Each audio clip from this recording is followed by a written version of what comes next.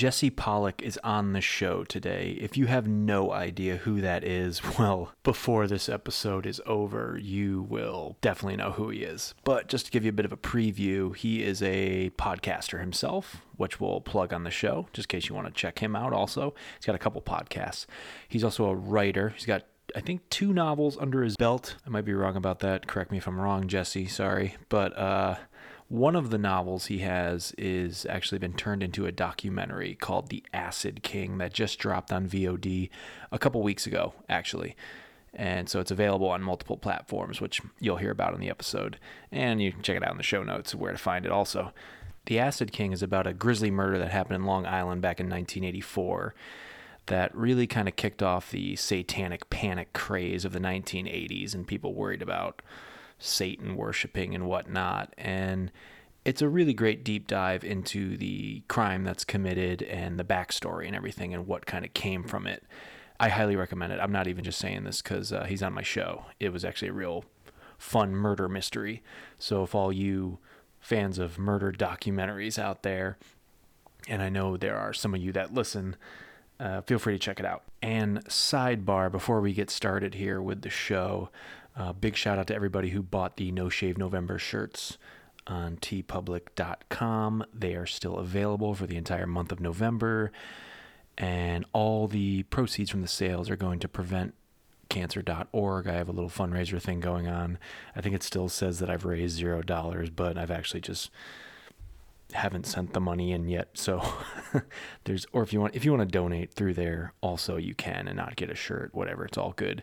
But I'll be sending shirts out to all you that bought this week. And there's a link to that in the bio also. So again, buy a shirt with my stupid bearded face on it, and you're helping for a good cause for the month of November. Anyway, on with the show with a brand new theme song that some of you film buffs might recognize. You might not, but I heard it's royalty free. So I'm going to hold on to it till I get the cease and desist letter. Anyway, welcome to the basement.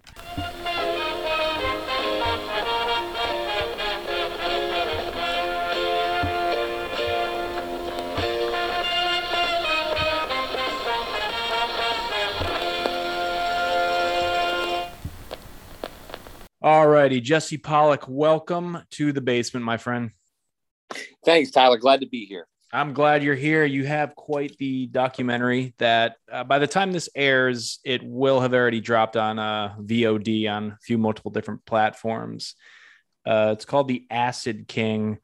We'll touch on it a little bit down the road. It's a murder documentary because I know I got some, female fans who like that kind of stuff, but I believe, if I remember correctly, I was told once by my publisher that the true crime demographic is it's either 75 or 80% female. So yeah. I believe it.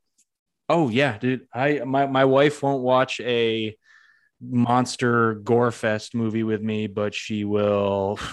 We're sure as shit sitting down for a 4-episode miniseries on some serial killer in California or something. She's like, listen, Tyler, I need to see real people die. It's not enough if Jason or Michael Myers or Freddy kills someone. I need real blood. Yeah, that's like, whatever you need, babe. That's about right, actually. No, it's a great movie. I really enjoyed it.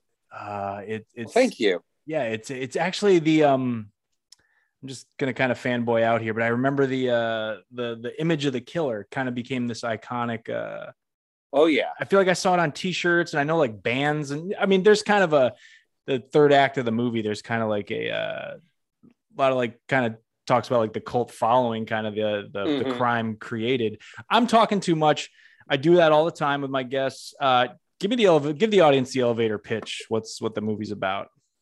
Well, The Acid King chronicles the real life and crimes of Ricky Casso, who was a 17-year-old LSD, PCP, pot, you name it. He was a 17-year-old drug dealer living in a little village called Northport, which is on the North Shore of Long Island in Suffolk County. And in 1984, he made worldwide headlines for murdering his friend Gary Lauwers in what the police, the press, television, news, you name it, across the board, they labeled it a satanic cult sacrifice. And as you were mentioning a few moments ago, it, no pun intended, attracted a cult following. It inspired dozens of heavy metal songs, several horror movies, at least 2 books. And the film tries to peel back at the legend to find the true story behind what happened that night in June 1984, because a lot of it has been shrouded in mystery over the years. And the little bit that wasn't was completely exploited by the media, print, television, what have you, and twisted into something that has just rivaled most urban legends that came out of that era, and really, really helped kick off the Satanic Panic as we know it in America. Yeah, no, there was definitely a good hook in the second half to what, Christian televangelists were kind of saying about the movie. And there's obviously oh my God, when they fucking called AC/DC a blood cult, I fucking lost it. AC/DC are a blood cult. And I'm like, this is great. And AC/DC had been around for like 10 years already, and they're just, deciding to do that. Oh, yeah. But yeah, no, and it's hysterical because, I mean, you try to explain, and I'm not trying to sound boomerish here, but if you try to explain to like Gen Z, like, oh yeah, no, AC/DC scared the shit out of people in the 80s. Like a kid got arrested with an AC/DC shirt on, and they were convinced that he was a satanic cult leader. And they're like, what the fuck are you talking about? I just bought an AC/DC t-shirt for my dog at Walmart. It's just like, because AC/DC is now like, well, hey, it's family friendly. It's in fucking Iron Man and all this other stuff and commercials. But back then in the 80s, like, it was like, I don't know, the Sex Pistols almost. It was this, this devil band, and they make, obscene songs and all this stuff. It was pre-G.G. Allen, I guess. People didn't really understand how tame that shit really was. But at the time, it scared the hell out of people for some stupid reason. Yeah. I have a lot to ask you or maybe contribute to that a little later on. I can't wait to talk about it, but I want to get to know you. I know we talked a little bit during the day before we got this episode started. And I mean, you're a podcaster yourself. You just tell me real quick about your show. Well, I co-host a couple podcasts, and I'm the primary host of one true crime one. The true crime one I do is called Devil's Teeth, and that one chronicles the case that I wrote my first book about, which was a proto-satanic panic case that happened in New Jersey in 1972. And that was the unsolved murder of Jeanette De Palma, a 16-year-old girl who disappeared while hitchhiking one day. And 6 weeks later, her body is found in the woods, completely decomposed. Suddenly, rumors set off in the town that, it was found on an altar. And then other people are like, no, it was found in a coffin-shaped perimeter of logs and sticks. And then other people like, no, there was little crosses found around the body, and people carved arrows in the trees leading to it. So it kicked off this firestorm in this town of all these people. They were paranoid at one point about a coven of witches. And then, you can't say it's an echo because it happened beforehand, but in an eerie similarity, there were concerns over a teenage satanic cult operating in the woods nearby. And so much like the film puts voices and faces to the people in my second book, The Acid King, the podcast Devil's Teeth puts the voices to the people that I interviewed in the book. And it also provides updates that have happened since the book first came out in 2015. And then the two comedy podcasts that I co-host, the first one is called Podcast 1289. And our big thing is we basically just find like the most bizarre, like UFO, ghost, cryptid, conspiracy theory stories, and just totally ridicule them. I mean, it's kind of like, I guess, Last Podcast on the Left meets Mystery Science Theater 3000. It's like the dumber, the better. Like for a good example, we have an episode about this very serious conspiracy theory that's out there that Stephen King shot and killed John Lennon and not Mark David Chapman. And I heard about this, I think. Yeah, he was put up to it by Ronald Reagan and Richard Nixon. Yeah. And the genesis of that theory is just some guy in Florida noticed that when Stephen King was chubby in the 80s, he looked like Mark David Chapman. And so he turned that into, no, Stephen King killed John Lennon. I swear. He like decked out a panel van with like LennonMurderTruth.com and like moved to Sarasota, Florida, and started crashing like city council meetings and shit with these giant signs like "Find the truth, King killed Lennon," and all this. So like that's the type of shit we talk about on there. And then the other podcast I co-host with some of the same guys from 1289, but a few other ones too, is called True Crime Movie Club. And that one's a little more like Red Letter Media. We basically watch and review these god awful bottom of the barrel true crime movies, anything from made for TV of the week schlock from the early 90s like Judgment Day, the John List story starring murderer Robert Blake. He really went method on that one. And and then holy shit, what was that other one we watched? Oh yeah, the murder of Nicole Brown Simpson, which was originally titled The Haunting of Nicole Brown Simpson, because it was made by the same people that made The Haunting of Sharon Tate, starring Hilary Duff. We watched both of those pieces of shit. And we have this running gag on the show that we do now, which is more like a shitty deal with the devil, where we decided like, oh, hey, there's over like 3 dozen shitty direct-to-video Amityville sequels, because there was a court case sometime in like the 80s or 90s where it was decided that you cannot trademark the name Amityville. You could trademark the Amityville horror, but because Amityville is a pre-existing, village or town, whatever it is, on Long Island, like you can't just copyright the word Amityville. So once the word about that got out, everyone was like, holy shit, we could just retitle our shitty horror movie that no one watched on Tubi and just slap Amityville on it. And we'll make, I don't know, $12 instead of $2. And so now there is just dozens and dozens of these awful Amityville movies. And so we like made this pledge, like, we're going to watch every single one of them. We're going to go for the Guinness World Record of the only podcast that watched every single Amityville horror sequel.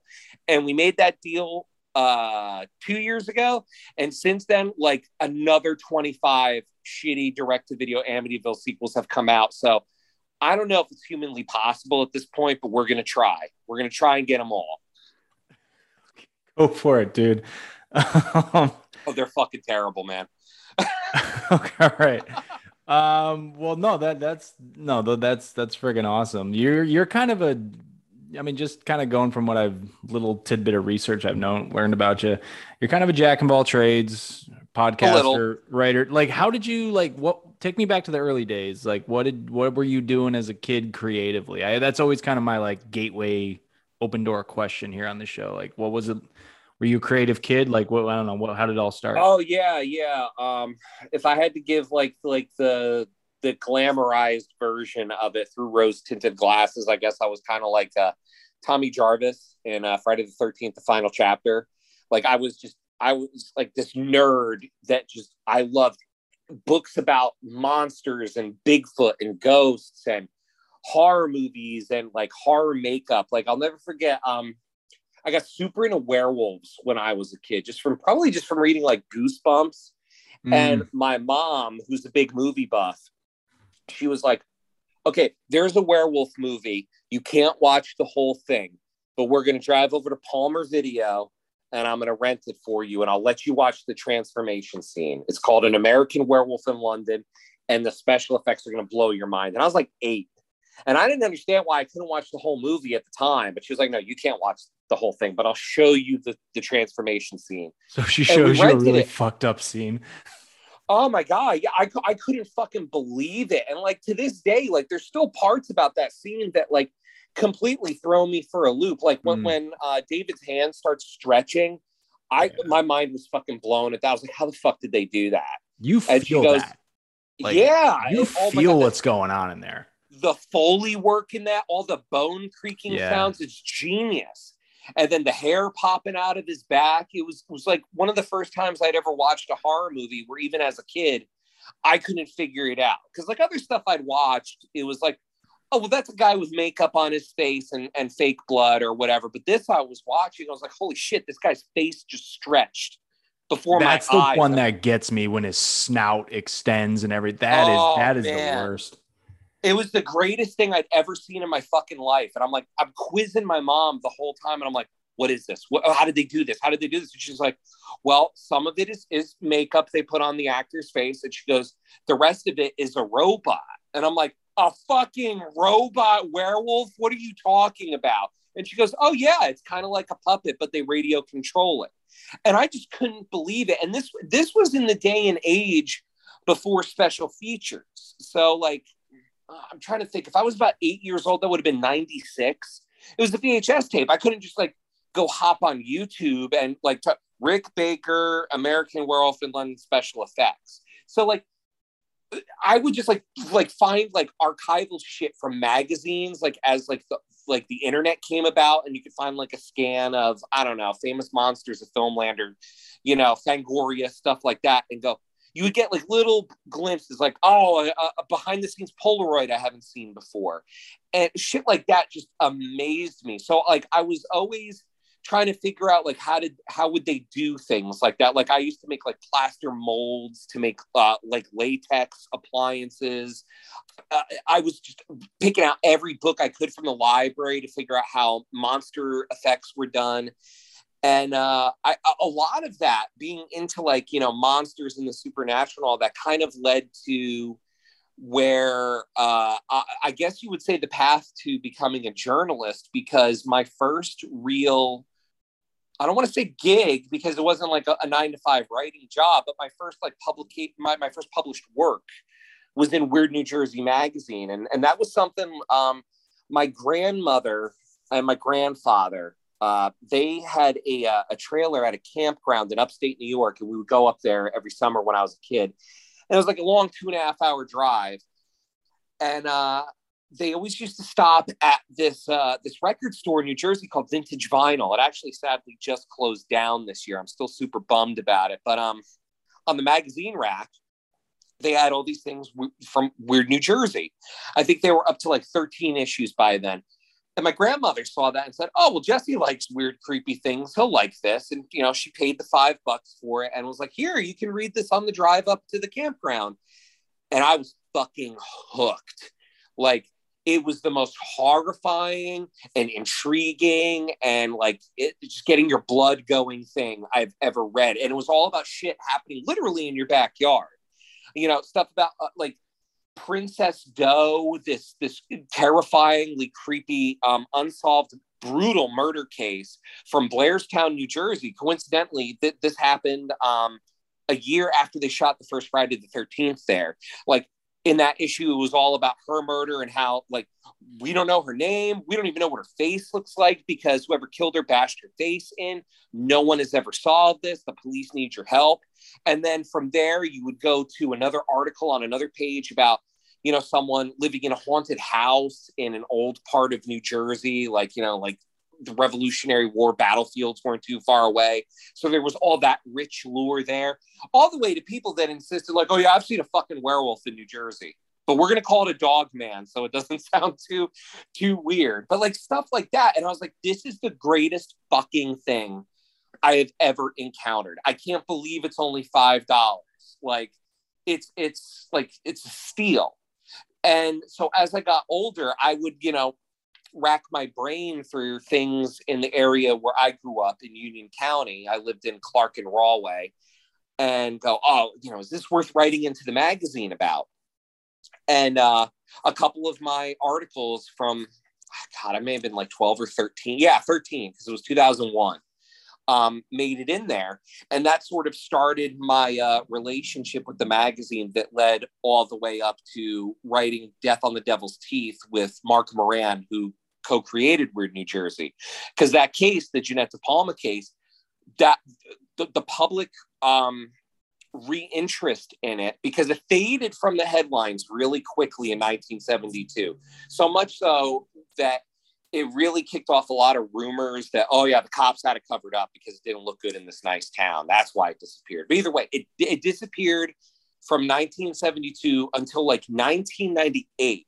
A reader named Billy Martin wrote into the magazine and he just said, oh yeah, when I was a kid in Springfield in the 70s, like a dog brought home a body part and like it kicked off this murder investigation. I don't know if it's an urban legend or not, but that's what I remember hearing. And then so they would print that letter in that issue. And then once that issue was out, they would get more letters from people that had seen that letter. And it would be like, oh yeah, no, that happened. Her name was Jeanette De Palma and she was found on an altar. And so, you know, after years and years of these letters coming in and Mark trying to get information on the case himself, we decided to team up and tackle that story. So like all of that just goes back to me being this nerdy little kid in suburban New Jersey, reading Goosebumps books and watching monster movies on TV. But the weird thing is like, there's like two trajectories there because in none of that was any desire for me to make movies. I didn't think that was something you could do. Like that didn't come until later for me. And when did you kind of realize you can do that or you want to do that? It's a weird thing because it was something I kind of messed around with as friends, but it was never under the guise of we're going to become filmmakers one day. It was just like, this would be fun to screw around with. Like, God, if I had to go all the way back, it was probably, do you remember a show called Are You Afraid of the Dark? Of course I do, man. dude, we were so fun. I don't know how old you are. I'm 33. Yeah, we're the same age, man. I was noticing as you were dropping some dates, I was like, oh, we're the same age. You read these magazines when you were 8, and I was like, yeah, I was reading Fangoria when I was 8 too. So oh, hell yeah, dude. Yeah, fucking A. Great. So we're on the same page here. Are You Afraid of the Dark was like it. I've always said this. If Goosebumps books were as scary as Are You Afraid of the Dark's episodes, it would have taken over the fucking world. Because that show was, I mean, it was cool. It could be funny, but atmospherically, it was one of the creepiest things around. And I remember when I was maybe 10, I saw the episode, The Tale of the Midnight Madness, which was about these two kids working in this rundown shitty movie theater. And Dr. Fink comes in. Sorry, Dr. Vink. And he's just like, oh yeah, I got this old creepy horror movie that I made in the 20s. It's totally going to revitalize your theater. And it was Nosferatu. And what happened? You remember that one? And the twist in it is Nosferatu can come out of the fucking movie and kill people. And I saw this on Nickelodeon. Like it had to have been a rerun because this would have been 98. And I think that episode was from the early 90s. But either way, I saw it and I was just fucking transfixed by it. And I guess my old man could see that I was, because he like walked by, saw me watching it, sat down and watched a couple minutes of it with me. And he goes, you know, that's a real movie, right? I'm like, no fucking way. And he's like, yeah, it's called Nosferatu. It was made in Germany in the 20s. He goes, we watched it when I was in art school. And I'm like, we got to go to Palmer Video right now and go rent it. Like, I don't know if Palmer Video was a national thing or not, but growing up in New Jersey, like in Union County, like none of us went to Blockbuster. Like we went to Palmer Video. Like it was great. They had a great selection. Everyone that worked there was super nice. I don't know how mom and pop it was because they had a couple locations, but to me, like that was movie heaven as a kid. And I was like, Dad, if it's a real movie, we got to go get it from Palmer Video. And my dad's trying to like temper my like 10-year-old autistic expectations here. And he's like, Jesse, it's a silent German expressionist movie from 1922. Palmer Video's not going to have it. And I'm like, Dad, no, we got to go. We got to at least try, Dad. And he's like, all right, fuck it. Let's go. You're going to be disappointed. But, you know, I guess he figured, well, we'll get him something else. And no shit, Palmer fucking Video had a copy of Nosferatu on VHS. Palmer fucking Video, man. And I remember just being like, I need to own this. And so I with the help of my father, Jerry rigged 2 VCRs together so I could dub a copy of this tape. And it was like discovering the fucking Blair Witch tapes, or I don't know, the videotape from The Ring. It became this thing that I had. Oh my God, this movie's almost 100 years old. The vampire is super creepy in it. And no one in my group of friends knew about it. You know, it's like horror movies to them at that time, it was Jason and Michael Myers. And like, I'm going to school and I'm like, guys, there's this fucking movie from the 20s from Germany that is the creepiest thing I've ever seen. It's silent. It's black and white. The vampire looks real in it. And it's like no vampire you've ever seen before. It's not some Bela Lugosi shit. And everyone I showed that fucking movie to was transfixed by it too. They're like, what is this? And I'm like, right? Like, I'm like, fucking, Are You Afraid of the Dark, man? He's terrifying. It was Max Schreck is the actor. Yep. Yeah. He's, cause when he turns, it's like his eyes come first. Mm-hmm. And then the rest of his body. And it's just fucking terrifying. It is one of the scariest movies I've ever seen. So many people later on, I don't want to say ripped off. It could have been subconscious or a deliberate nod, but you see that in so much shit afterwards. Like the first Terminator movie, which I will die on this hill, is a fucking slasher movie and not a science fiction movie. Talked about it plenty of times on the show. Oh my God, one of the best slashers of all time. It's a detective whodunit. It's a slasher. It's a future horror. It's great. It almost makes you wish, like, oh man, like maybe they should have stopped after this one, but T2 is so fucking cool too in its own right. But that's a whole other show right there. But the Terminator would do that, move the eyes first, and then the body would have to follow. And then Keen Hodder did that as Jason. So much of the modern horror groundwork was laid by this little, creepy German movie that was almost lost to time forever. Like, if you know anything about Nosferatu, like it was an unauthorized adaptation of Dracula. F.W. Murnau, the director, I guess, just said, fuck it, we'll just change the names in it. And that didn't work. Bram Stoker's widow said, excuse me, that's my late husband estate's story. And so she sued them, and the courts sided with her. And the court said every fucking print of this movie must be burned. No one must ever see it again. And somehow a couple prints made it out into, I think, Prague, France, and then somewhere else in the Czech Republic. But either way, it survived. And that's what led this other element of fucking creepiness to this movie. It's like, this movie should not exist anymore. They tried to burn every copy and somehow it survived. And again, this is 1998. No one was really on the internet looking into this stuff. So like, that's really all you would know about Nosferatu. It was German. It was from the 20s. They tried getting rid of it. And the guy that plays the fucking vampire in it, his name is Max Schreck, which is German for maximum terror. The whole fucking thing was like an urban legend, but you could hold it in your hand and pop it into your VCR. So I just remember being obsessed with this movie as a kid. And like a year or two later, I saw on AOL News that they were making this movie called Shadow of the Vampire. Yes. With fucking John Malkovich and Willem Dafoe. And they're like, upcoming horror movie about the making of Nosferatu. And the plot idea is, what if Max Schreck was so good at his role because he was a real vampire? And I was like, no way, this is so fucking cool. They're making a horror movie like just for me.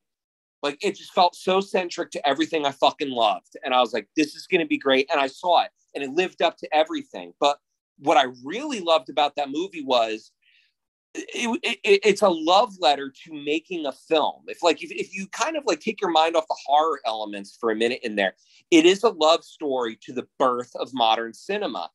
And the making of Nosferatu has more in common, I think, with John Carpenter trying to make the first Halloween and Sean Cunningham making the first Friday the 13th.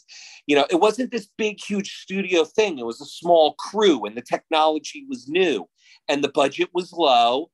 But they just cared about what they wanted to make and it shined through. And so watching that movie made me want to make a movie. But I never thought like, oh yeah, one day I'll be a Hollywood director. But me and my friends, we would get like Halloween makeup and dress ourselves up like Nosferatu and Hutter.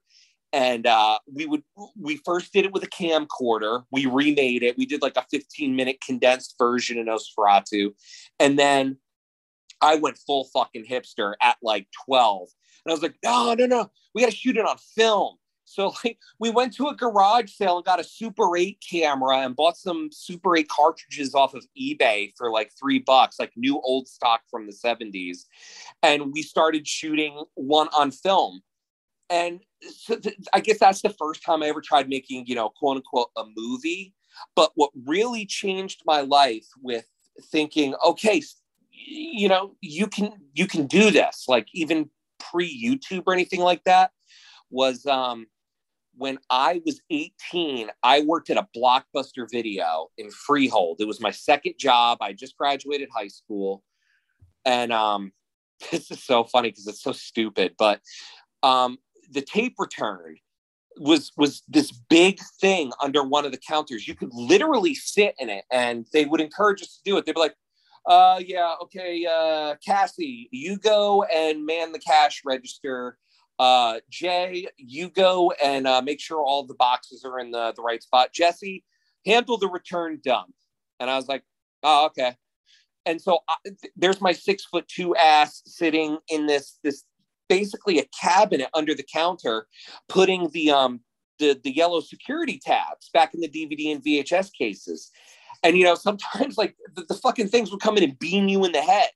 And one morning I was in there and a VHS tape beamed me in the fucking head. And I'm like, God damn it, what the hell was that? And I pick it up, and it's this movie I had never seen or heard of. And it was called The Evil Dead.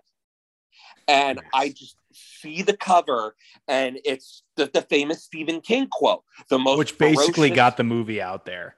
Hell fucking yeah. And once Stephen King says this is like a fucking masterpiece, that's what gets it going. Fuck yeah, dude. Now he just tweets. Yeah. Sometimes he'll tweet a good movie recommendation. Yeah, he'll be like, hey, check this out. And whoever made the movie is like, yo, he fucking tweeted my movie. And yeah, check out this movie that I was watching while I was angry at Trump today. But yeah, and it was like just that quote on the box that made me take an interest, because I was really into Stephen King at that point. Like again, with Nosferatu, I became obsessed with tracking down anything that was like inspired by Nosferatu or somehow tangentially related to it. And that led me to Salem's Lot. I read the book, and then I watched the miniseries from 1979 with David Soul and Reggie Nalder. And the makeup is so fucking great on Barlow in that, because it's like they took the original Nosferatu design and they were like, amp it up to fucking 10, man. And it was great.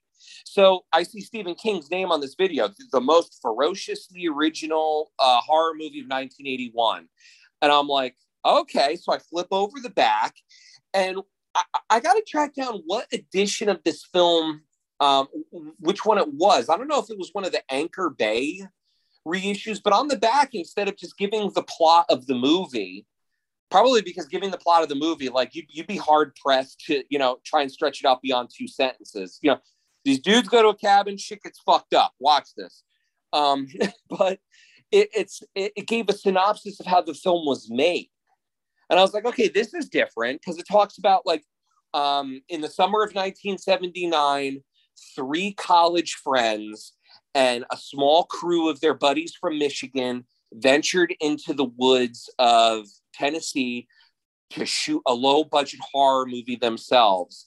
And thanks to a review from Stephen King, it became an international sensation. And I'm like, say that's the Anchor Bay one, because I feel like I still have that DVD to this day. As you're saying that, I'm looking at my my rack of movies here, and I'm trying to find it, but it's not jumping out at me. But I feel like that's the Anchor Bay one. Anyway, continue. Well, yeah, I just read that, and I was like, wait a minute, this is a movie made by some college buddies in the fucking woods, and it's here at a Blockbuster, and it's been a classic since 81, and Stephen King's on the front going, rent this movie. And I'm just like, no, I thought you would do I thought every movie had a budget of $50 million. So I was like, okay, And I mean, just the way that description on the back was written, it was almost like it was Blair Witch-esque, like instead of three filmmakers going into the woods of Maryland in October 1999 and disappearing, it was three filmmakers going into the woods of Tennessee in 1979 and coming out with the most ferociously original horror movie Stephen King had ever seen. So I'm like, I gotta fucking watch this. I wasn't like a huge, like, obsessive horror nerd. I wasn't the guy at the time that was like, I need to track down every home video release of the Texas Chainsaw Massacre. I was just like, oh yeah, I'll watch Stephen King movies. Stephen King's cool. And I love Nosferatu, but like, that's as far as it went. And so I rented it and I took it home that night. And like, it sounds quaint because like a lot of the special effects are kind of cheesy by today's standard, but the movie scared the fuck out of me.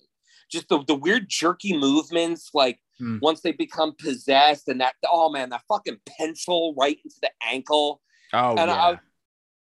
I just fell in love with it. And I always kept it in the back of my head that if you ever want to make a movie, these fucking college dropouts from Michigan did it. And not only did it get released, Stephen King fell in love with it and it became a legend.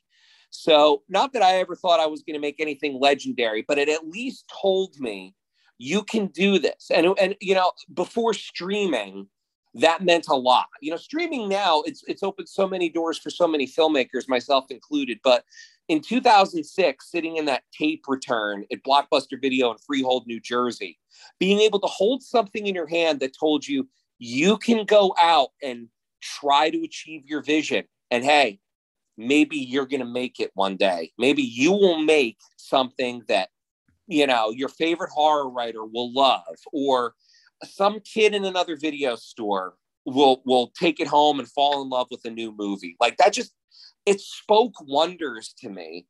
And that kind of, that attitude really led to Dan Jones and myself making The Acid King.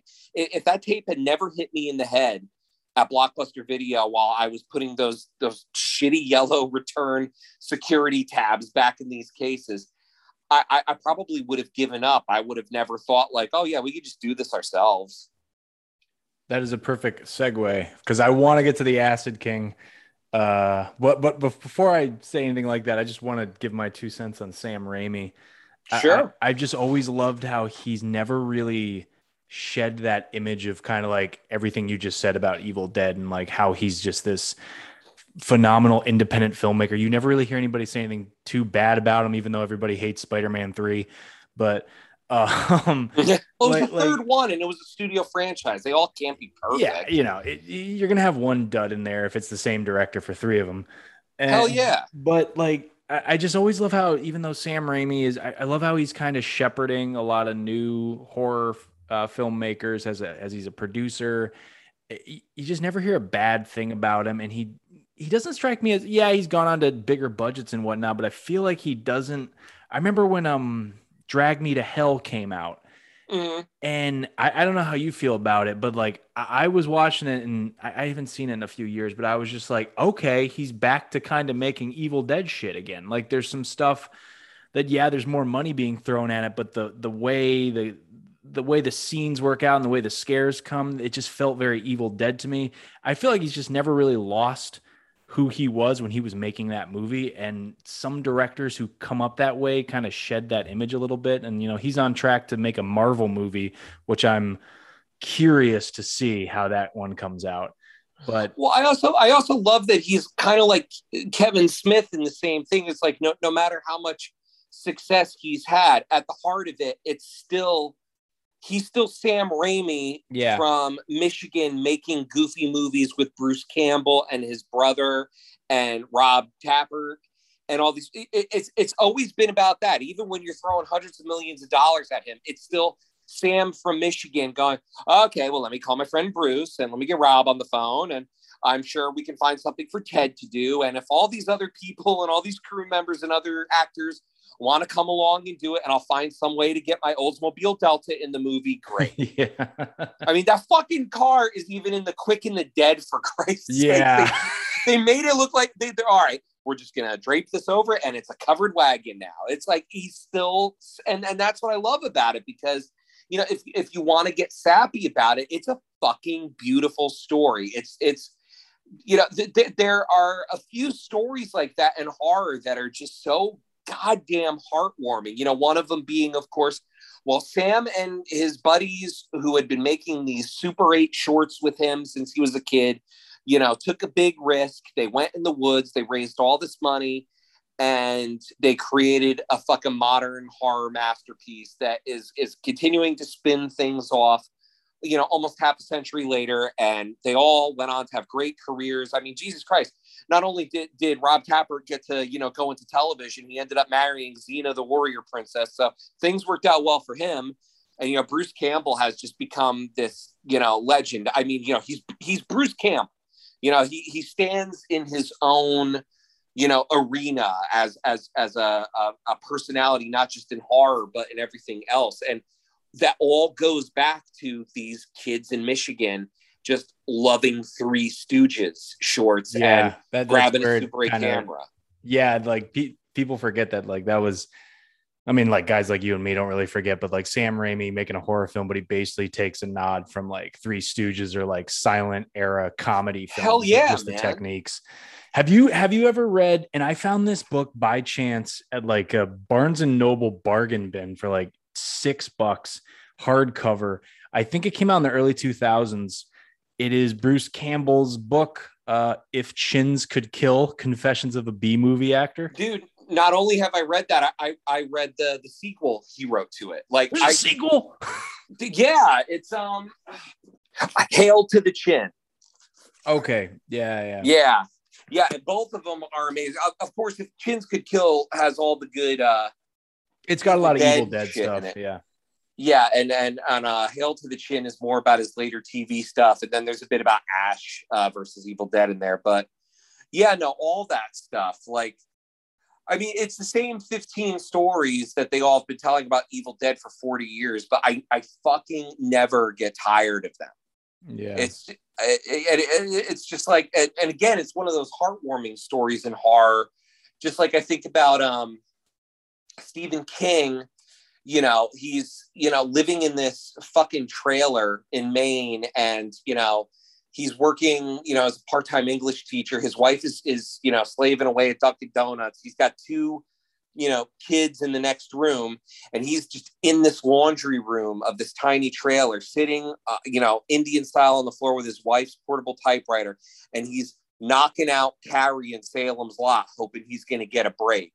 And then, like, 10 years later, not only is he arguably the most successful American author, maybe the most successful author on the planet, and he's directing his own fucking movies. And who's doing the soundtrack for that movie? It's his favorite band to listen to while writing. It's AC/DC. AC/DC. Like I just, and most people shit on Maximum Overdrive, but like the story, like just knowing behind that, it's like 10 years before that movie, he was just this poor schlub in a trailer listening to AC/DC while he's typing out vampire stories, hoping someone's going to give him a break so he can give his kids a better life and his wife, a nice house to live in.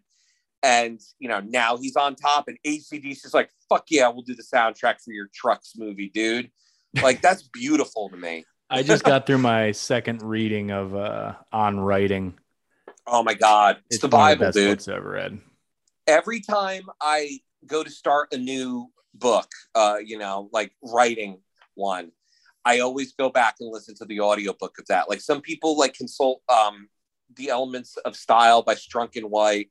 Others, they have others. I always go back to On Writing, because the advice in there is invaluable. And then plus you get a memoir out of it too. He's sneaky like that. Yeah.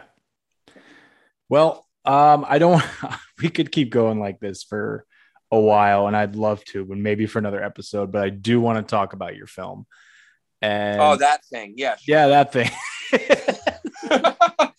The Acid King, we touched on it in the very beginning, but just to kind of kick things off with asking you about it, like, how did this, basically a true story from the 80s, but how did like the idea to want to do this? And I should acknowledge the fact that you also have a co-director on it as well. Dan. Yeah, Dan's on a plane somewhere right now. He couldn't make it tonight because he's on a anniversary trip with his lovely wife Andrea. They are flying back home to. I'm not going to divulge his home address, but they were visiting Chicago for the weekend. Right now, he's airborne, so right. hopefully he isn't puking in a bag while I'm doing this. But Dan, if you're listening, what's up, buddy? But congratulations, up by the way. Yeah. How did this land on your? How did you decide to want to do this? How did this land on your desk? Well, I had to fix my headphones right there for a second because Audio Technica decided, what if we put these rubber straps on the headphones that if you move them the slightest bit, they fly right off. So, but how did the movie idea land on our desk, or the book? Sorry. That's right, because there is a book he wrote that kind of coincides with it. But well, a little bit of both, I guess. Just kind of tell me the story. I'll give you the cliff notes because we've been talking a while. But basically, after Death on the Devil's Teeth came out, it got a little bit of a modest following, and someone at Simon and Schuster took notice. And an editor there was having lunch with my literary agent, Eric Myers, and they said, we're getting this new true crime line together. It's geared towards teenagers. I guess, the Goosebumps of true crime or the Fear Street of true crime. I'm not sure exactly what they were going for, but, they wanted it to be teen-centric. And they said, would Jesse be interested in writing a book for the series? We only asked that he picks a case where the perpetrator and the victim were both teenagers. And immediately I thought of Ricky Kasso and Gary Lauwers, whose story I had come across while researching the Satanic Panic on my first book. And I said, I know there's already a book out there about it called Say You Love Satan, but I imagine, that book came out in 1987. There was no internet then. It was harder to track people down for interviews. I imagine I could write an updated version of the story and tackle it from a slightly different angle at most. And they said, yeah, sure, go with it. And before the book was even finished, they had announced in Publishers Marketplace that, I had signed a deal with Simon & Schuster for this book on the Ricky Kasso case. And a documentarian who will remain nameless contacted me because he saw this. And he said, I really see this being a 6-part docuseries for Netflix. And I was like, yeah. And he's like, yeah, but I'll settle for A&E if we can't get them. And I was like, okay, well, let's talk. I had seen a few of his prior projects, and I thought they were pretty good.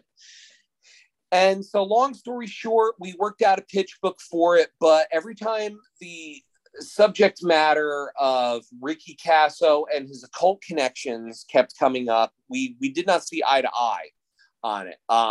As I alluded to before, the press tried to make Ricky's murder of his friend Gary Lauwers out to be a satanic sacrifice carried out by a cult that Ricky was the leader of, which wasn't true. I mean, Ricky was into the occult, but there was no actual cult. And even if there was one, he was not the leader of it. Like, the media tried blaming this gang of pot dealers in Northport who called themselves the Knights of the Black Circle because they were King Arthur nerds. They tried calling them a devil cult, but they were all like 4 or 5 years older than Ricky and didn't hang out with him, let alone, let him be their leader. And every time I would talk to this documentarian, he'd be like, hey, listen, in the pitch book, he keeps saying Ricky was the leader of the Knights of the Black Circle cult. That's not true. They weren't a cult and he wasn't the leader.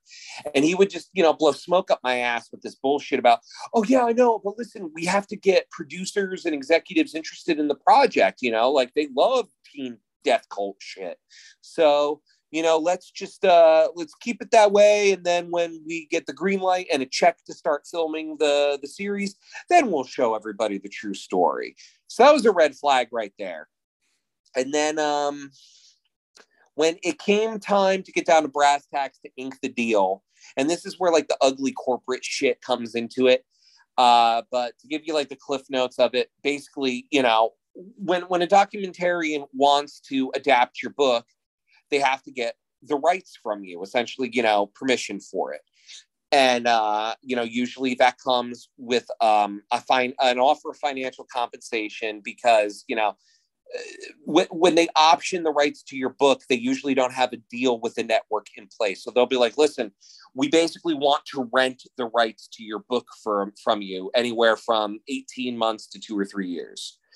And so when it came time to finalize that part of the deal, this guy who was talking to me from his Manhattan office was telling me, "Oh, I don't have any money for the rights to the book. Would you give it to me for free?" And not His that Manhattan I wrote, office. yeah, yeah, he was really slumming it. And not that I did this for money or anything, but I mean, this guy wanted the 100% of the film and TV rights to my book, for upwards of 2 years. And I said, that's a little bit risky. And, my agent got involved with some discussions with him. And basically the guy was like, well, tell Jesse I'll give him like $2,000, if he wants.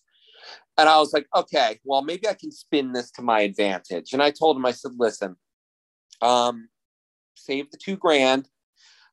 I'll give you the rights to the book for free, but under this condition that I co-write it with you, this docuseries, and I am on set every day of filming as a historical advisor to make sure that the facts are preserved. And immediately this guy's like, oh, God, dude, like, you don't understand. Like these things, these productions, they're so low budget. I can't afford to put you up in a hotel the whole time that we're shooting. And I'm like, well, listen, if you can put the camera guy and the guy that runs the lights and the sound in the Motel 6 on Long Island, you could put the guy that wrote the book that you want the rights to.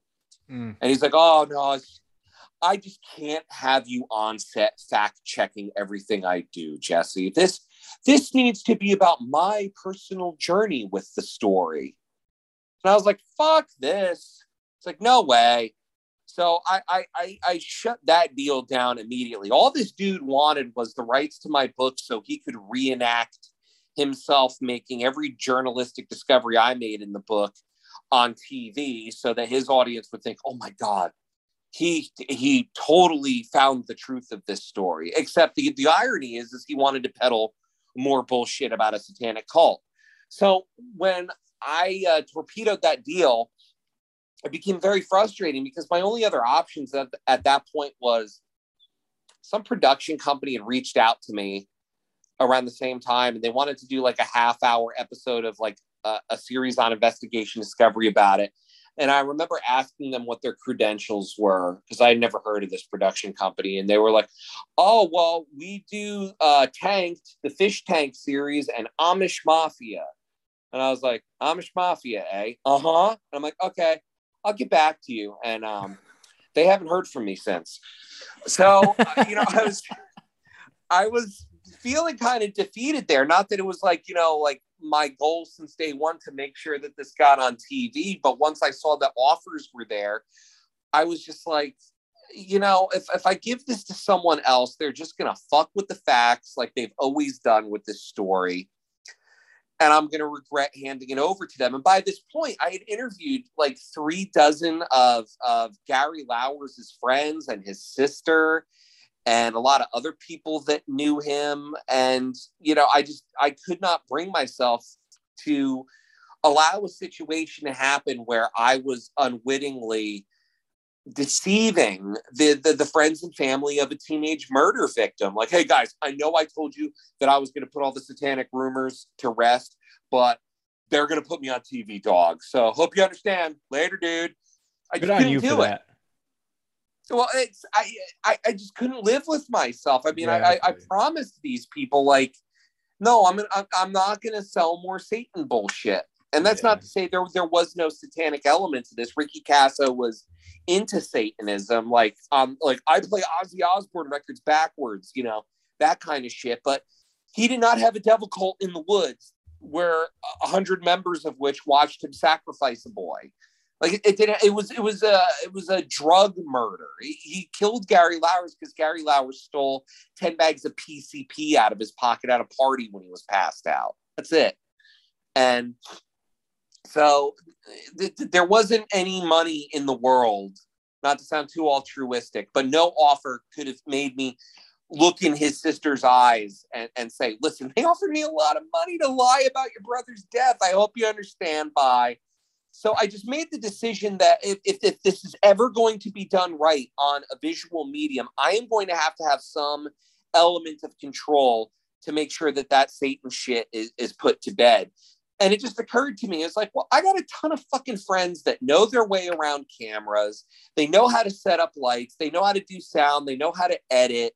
You know, they know how to drive a car and be a gopher and get, you know, things during a shoot. And I'm sure that they would love an interesting true story to work on. So I said, fuck it. Let me call these guys and raise a small budget through Indiegogo and see if we could do this ourselves. And by some stroke of luck, we raised a modest budget for it. I was able to hire some great cinematographers, and I called up my best friend Dan, and I was just like, listen, you need to come and do the Satan shit with me. And he was just like, okay. And so I was like, all right, fine. I'll see you at the airport. We're going to Long Island. And it kind of snowballed from there. And it took about 2.5 years to get everything shot. We made a few different trips to Northport. And then we had a California leg of filming, documentarian Summer Jones, who did Yes, No, Goodbye, the Ouija board documentary.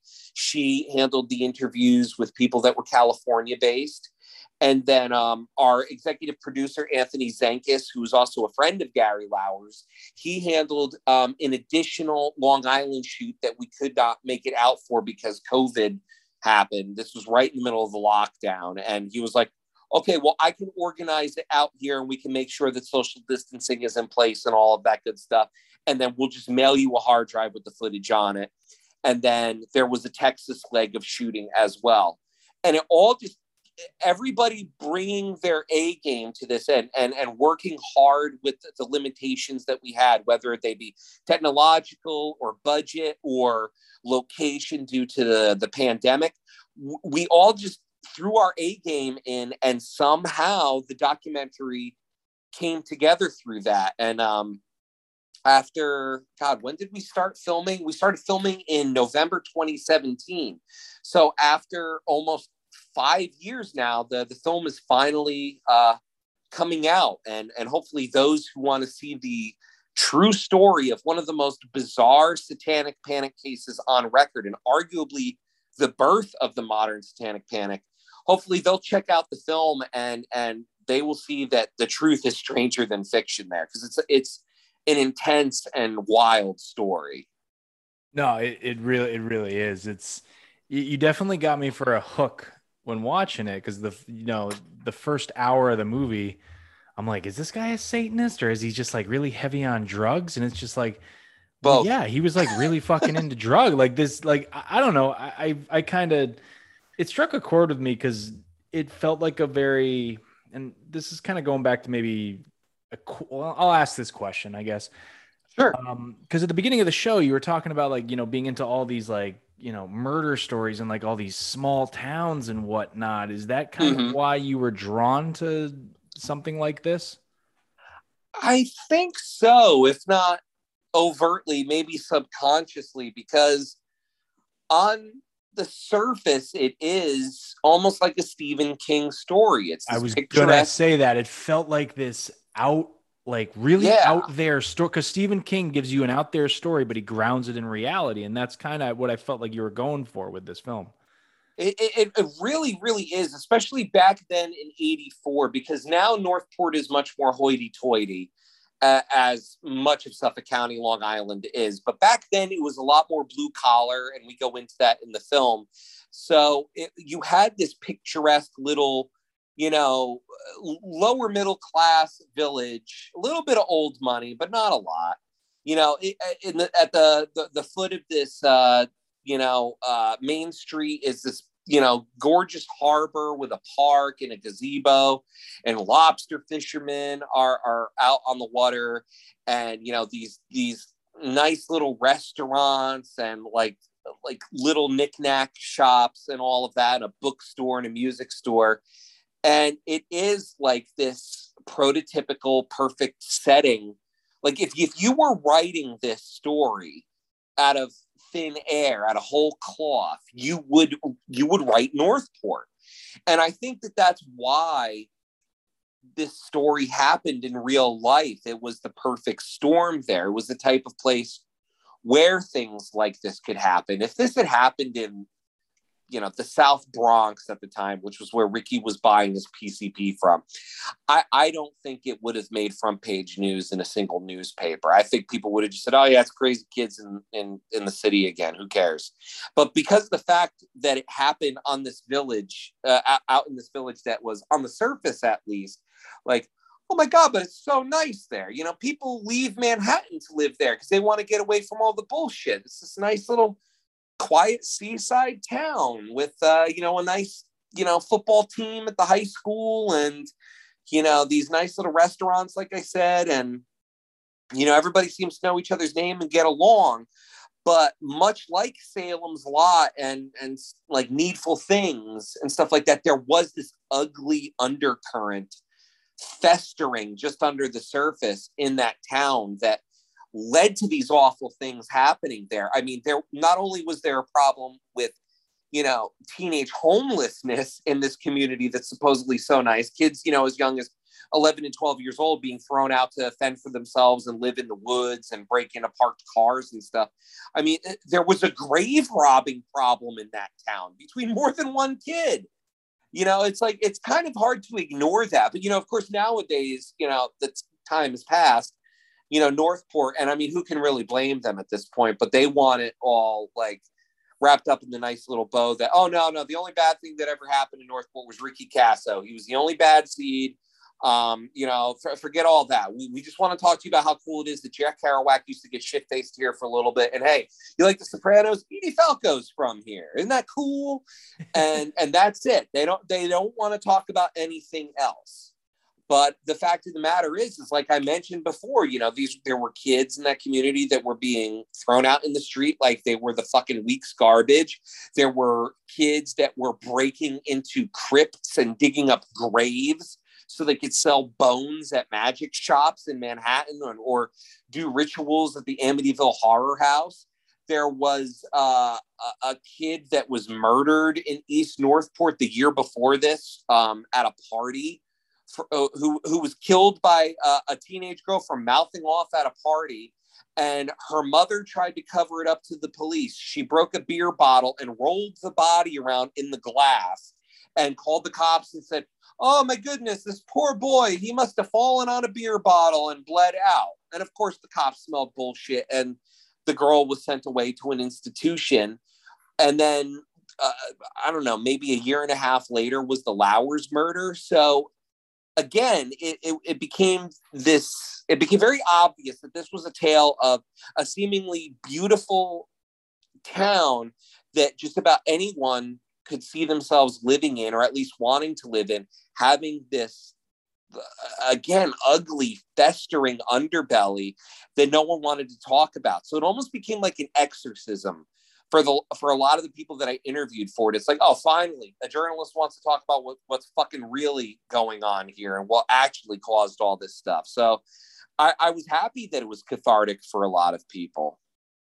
Yeah, no, it seemed like kind of in the final few minutes of the movie, there was a tone with a lot of the locals that were talking about, like, no, this isn't some satanic panic bullshit. Like I knew these, I can't remember any of the guys' names, but there was people that talked about, look, I knew this person. Yeah. They were just into drugs. It wasn't some like big, cult going on thing. There was just a lot going on under the surface in this town that blew up with this incident. And I want to talk about Ricky Kasso for a minute and Sure. What maybe your take on him is psychologically. Usually there's always the debate when it comes to murderers. Is it nature versus nurture? And what would you think was his situation? It was definitely nurture. Ricky Kasso was a normal kid. I mean, and that was one of the striking things about researching the book and eventually the film too, because the way that the press, really represented this story was, that, these killers just come out of nowhere. They sprout out from the ground and they're bad seeds. It's no one's fault. And, I'm not sure if he says it in the film or if it's just in the book or if it's in both, but something that Anthony Zenkis, one of Gary's friends and who also executive produced the film with us, said to me one time, it was very, very striking. He said to me, he goes, you know why they blamed this on, drugs and heavy metal? Because it let society off the hook. If you could just blame it on Ozzy Osbourne and acid, none of the parents in the community had to look inside themselves and go, shit, maybe we should take better care of our kids. And Ricky Kasso was a very normal, lower middle class kid. His parents, they were not wealthy by any means. His mother was a part-time, I believe she was an English teacher, and then sometimes she did secretarial work. But she also had long stretches of being a homemaker. She had, 4 kids to raise. And Dick Kasso was, just a local history teacher. He was a football coach. And that's where a lot of the real tension in that house started. He was, Ricky was, I hate using the phrase over and over again, but he was your all-American boy. He would get up at 6 a.m. to, go play football in the street with his friends on the block before the school bus came. He was very normal.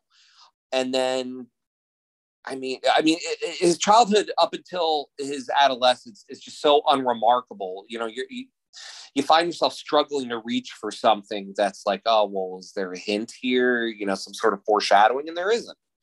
It was only when puberty hit and he was getting into his adolescence and his interest in football was waning that his father just didn't have any use for him anymore. It was just, he came from this line of semi-professional athletes. Dick Kasso, his father, Alfred Kasso, was a minor league baseball player. Dick Kasso was a football star in high school and college, and was now a football coach at Cold Spring Harbor High School. So he expected his son to follow in the same footsteps. And when it became clear that his son had ambitions outside of athletics, he just didn't want to know him. And he would look for any excuse to take his frustrations out on him. I don't think it's in the film. I know it's in the book, though, but I talked to several people. They were like, oh, yeah, one time we saw him chasing Ricky down the block with a pair of scissors in his hand because Ricky didn't want to get a haircut. And when Ricky outran him, he went back inside and grabbed all of his, concert T-shirts and just, cut them up on the front lawn and threw them in the grass. Shit like that. And one story, absolutely fucking heartbreaking story that is in the film. We talked to one of Ricky's close friends in middle school who said, oh, yeah, Ricky showed up to class one day in the 7th grade with a bunch of bruises on his arms and his chest. And I asked him, what the hell is that all about? And he's just like, oh, well, I skipped football practice yesterday. So my father beat me with a broomstick. Yeah. Like shit like that. That's what fucking parents, at least some parents, did in the 80s. Oh, my son, he didn't want to go to football practice. I'm going to beat him with a piece of wood. And then they wonder why their kids end up turning to drugs and murdering people. And then they get to, that's what pissed me off the most about this case is, because of course, after this became headline news around the world, Ricky's parents got to sit down in all these newspapers and go, oh, we tried so hard to help him. We don't know how this could have happened. We gave him nothing but love. And of course, none of their neighbors in the community were going to go and make their lives a living hell by going and telling the newspapers, well, no, actually, they beat the shit out of him with a broom because he didn't want to play baseball. And when he was, football, not baseball, but they threw him out when he was 12 years old and he had to fend for himself living in the woods. I mean, there's a part in the film, too, where one of his friends is talking about, he had to live in the fucking public bathrooms at Scudder Beach in Northport, which are right next to a sewage treatment plant. So if you're not smelling the shit from the toilets in the public bathrooms floor you're sleeping on, you're smelling it from the plant. And, this kid's 13 years old. And that's really how he got into drug dealing. He needed a way to make, yeah. His friends were telling me like, oh yeah, Ricky would sell acid. So he had some money to go to the grocery store and buy a pound of bologna and a loaf of white bread. And then he'd go back up into the woods and eat it in front of his little campfire that he made. And, he at one point, it didn't make it into the documentary because we didn't have any visual reference for it. But in the book, we talk about how he found a couch, I think, that was being thrown out. And he dragged it up into the woods, and he lived on this couch. And then one day it rained, and the couch was ruined. It was just completely soaking wet. So he burned it for warmth and then slept on the cold ground. And then, of course, he would contract double pneumonia and would go home and beg his parents to take him to the doctor. And the second he got better again, they would throw him out because he cursed in the house. Or like one time, there's this big rumor. Well, not rumor, it's a myth. There's this big myth that, he didn't want to help himself. You know, you can't help someone that doesn't want to help themselves. This kid did a lot. There was a walk-in counseling center on Main Street in Northport called The Place.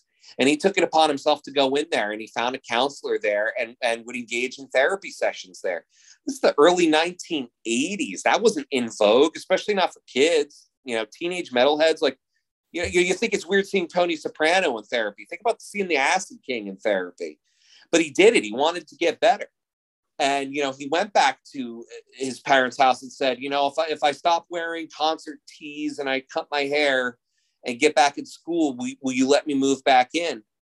And, they would say yes. And he would be late for a class, and they would throw him out again to go live in the woods. Not even like, why don't you go live with a friend, or why don't you go stay at grandma's house or something? They would kick him out and he'd go live in the woods. And so when you have this lethal combination of this kid who suffered horrific mental and physical abuse in his home, coupled with, he was diagnosed with what we now know as bipolar disorder. Back then they called it manic depression. So you have an untreated manic depressive being physically and emotionally abused at home. He's thrown out, forced to live in the woods. His only means of making money to afford food and clothing are by selling drugs, and he's self-medicating his depression and his trauma with these drugs. Like, it's really not hard to see how, what happened. And I'm not excusing it by any means whatsoever. My sympathy for Ricky Kasso ends the moment he picked up the knife he used to kill Gary Lauwers. But I'm not going to sit here and go, I can't believe this happened. There's no reason this should have happened. This was the perfect storm. Nothing went right for this kid. This kid tried. He had his support base pulled out from under him. And in a time and a community that made no effort to understand mental illness or trauma, and neighbors that looked the other way when they saw abuse of a child, it was going to end horrifically for Ricky Kasso by all accounts. The only difference is he took someone down with him. And as if that wasn't bad enough, the second you had a ravenous, vulturous media come in and, we turn this into a Satan case. That'll get us ratings. And sorry, I just knocked something on my table there. The story just snowballed into this urban legend that still lasts today. I mean, if you Google Ricky Kasso, I don't know what the numbers are now, but when I Googled him back in 2018, out of curiosity to see the statistics on this, there are over 100,000 pages that refer to him as the leader of the Knights of the Black Circle Satan cult, which is not true. There was no fucking cult. But the story behind the story and how the story became that is far more interesting than the bullshit that the National Enquirer and the New York Daily News and the Post were peddling at the time. And I really hope that people that go into the documentary, and if they check out the book afterwards, they do find that interesting, because, I mean, yeah, it would have been super easy to make, an exploitation thing about, this terrible grisly murder, even without the Satan window dressing on it.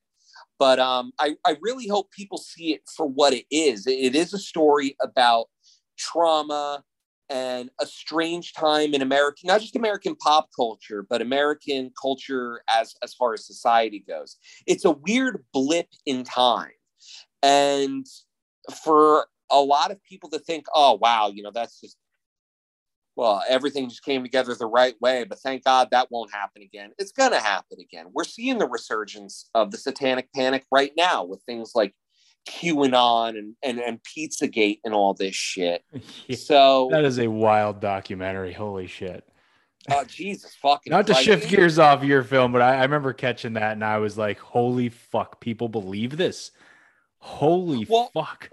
Look at how many people believe the kid in an AC/DC shirt had 100 cult members in robes at his disposal to hunt down children in nice little picturesque Northport and sacrifice them in front of a roaring bonfire. You know, like that's all it is. It's the same Satanic Panic. It's just with a new flavor. It's like New Coke, man. It's just instead of Ricky Kasso and AC/DC and the devil, it's Tom Hanks, Pedophile Island, and Q. Like it's kind of more of the same bullshit. Kind of a funny story, real quick, and then I'm gonna wrap it up here. But sure. On the QAnon thing, so I don't think I told you this, but I'm down in Florida right now. Oh, wonderful. We'll talk Are you near more Clearwater?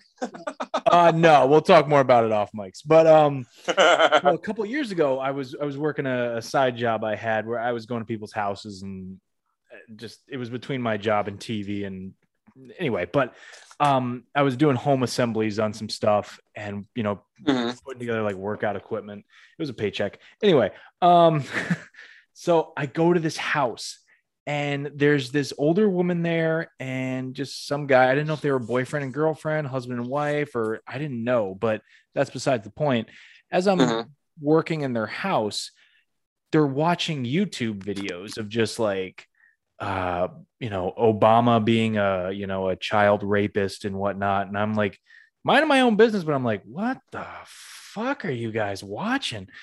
And then it turns into this thing where it's about like, but Trump is our savior, and now he's cleaning house on, and I was kind of like, I'm minding my own fucking business. I'm like, oh, all right, man, I don't know, I whatever. And I left. Fast forward to earlier this year when I watched the QAnon documentary on HBO Max. That video was literally in the movie, and I was like, nice, holy fuck, they were into Q. It is like a special kind of thing, like without even getting like overtly political. If you take it at face value, it is like almost like Coen Brothers-esque, like the idea of, listen, the president, he fucking eats and fucks kids. He sucks their adrenochrome and he comes in them. And the only person that can fucking save us is the host of the Celebrity Apprentice. Why are you running from me? That's what it all boils down to for me. And they think they're the rational ones. That is a perfect place to leave it. I think you're leaving on a high note there. That was fucking hilarious. Oh, man, I can't. that we're going to see in a week from now. Independent filmmaker and true crime author Jesse P. Pollock has been murdered by people identifying themselves as QAnon. But that would be cool though, because maybe then it could get flipped like full circle and Alex Jones could call my murder a false flag operation or something.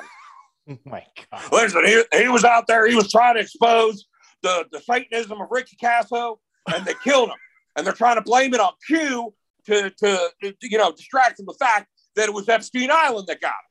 Buy my weight supplement. I have a 40-pound head. Okay, this is one of the best episodes ever now.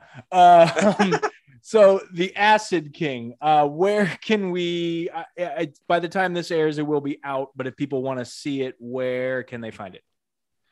You know what? I have a handy dandy image in my camera roll that I'm going to pull up because I always think like, oh yeah, no, I got this memorized. Then my mind is like, no, you don't. So I'm going to pull that up and read it right now. Let's see here. Aha. The Acid King, which, as we mentioned before, by the time you all hear this, it is already out. And it can be viewed on demand and streaming on YouTube, Amazon Prime, DirecTV, Google Play, Dish, Microsoft, something called Vubiquity, Fios, Spectrum, Vudu, Cox, LOL, Comcast, Xbox, and something called In Demand, I don't know. way to go picking something that isn't confusing, but those who have it probably know what I'm talking about. But that's what we're starting out with. It will hopefully expand further from there, and then either later this year or early next year, depending on circumstances that are way out of my control, there is going to be a special edition DVD Blu-ray release with a bunch of special features, director's commentary, behind the scenes. There's a photo gallery. Like, one of my big regrets with the Acid King book is my publisher decided to go no photos. So all the photos that would have been in the book are going to be in the photo gallery on this disc. And there are also extended interviews with some of the more well-known subjects, people like Jim Van Beber, Tommy Turner, Nick Mamatas, Laurie S. from Acid King. That's all going to be on there. We tried to load it up with as much bonus content as possible to justify a physical media release, and we're hoping everyone's going to really enjoy it, as much as you can enjoy a project about a child being brutally murdered in the woods, mind you, but still. All right, man. Where, if anybody wants to track you down on the socials, where can anybody find you? Sure thing. Death threats and ticking packages can be sent to. I'm at J Pollack Author. That's JPOLLACK Author. I'm on Twitter. And if you want to follow any of the goofy podcasts that I mentioned before, if you like my ADD autism ramblings and my impressions and my general not taking horrible things terribly seriously, you can check out Podcast 1289. That's Podcast 1289. We're on Apple Podcasts and just about every other podcast service, Twitter and Instagram. And if you want to hear me roast really shitty true crime movies, including direct-to-video Amityville awfulness, you can check out True Crime Movie Club. And that's also wherever podcasts can be found. And we're at True Crime Movie Club on Instagram. And on Twitter, I think we're TCMC Podcast. But no one's on Twitter except for QAnon people and occasionally me when I hate scroll. So yeah, you can find all that. I don't do stuff Twitter there anymore either. I can't anymore. I have been trying to get banned from there because it's like, at first I was like, okay, well, I'm just going to delete it because I can't take all this like neo-Nazi bullshit on there anymore. And then I couldn't bring myself to do it because, like, you know, my publisher and my distributor, they expect me to promote things on there.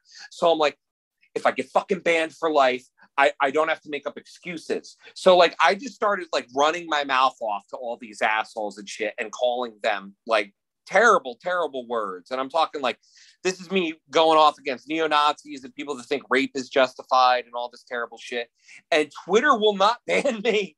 It's like I'm stuck in purgatory or something. Like, Twitter's almost like, keep it up, man. You're doing God's work. And it's like, no, just kick me the fuck out of here, please. I hate this. Like, no, you're good. We're going to make you king of Twitter eventually. Fuck.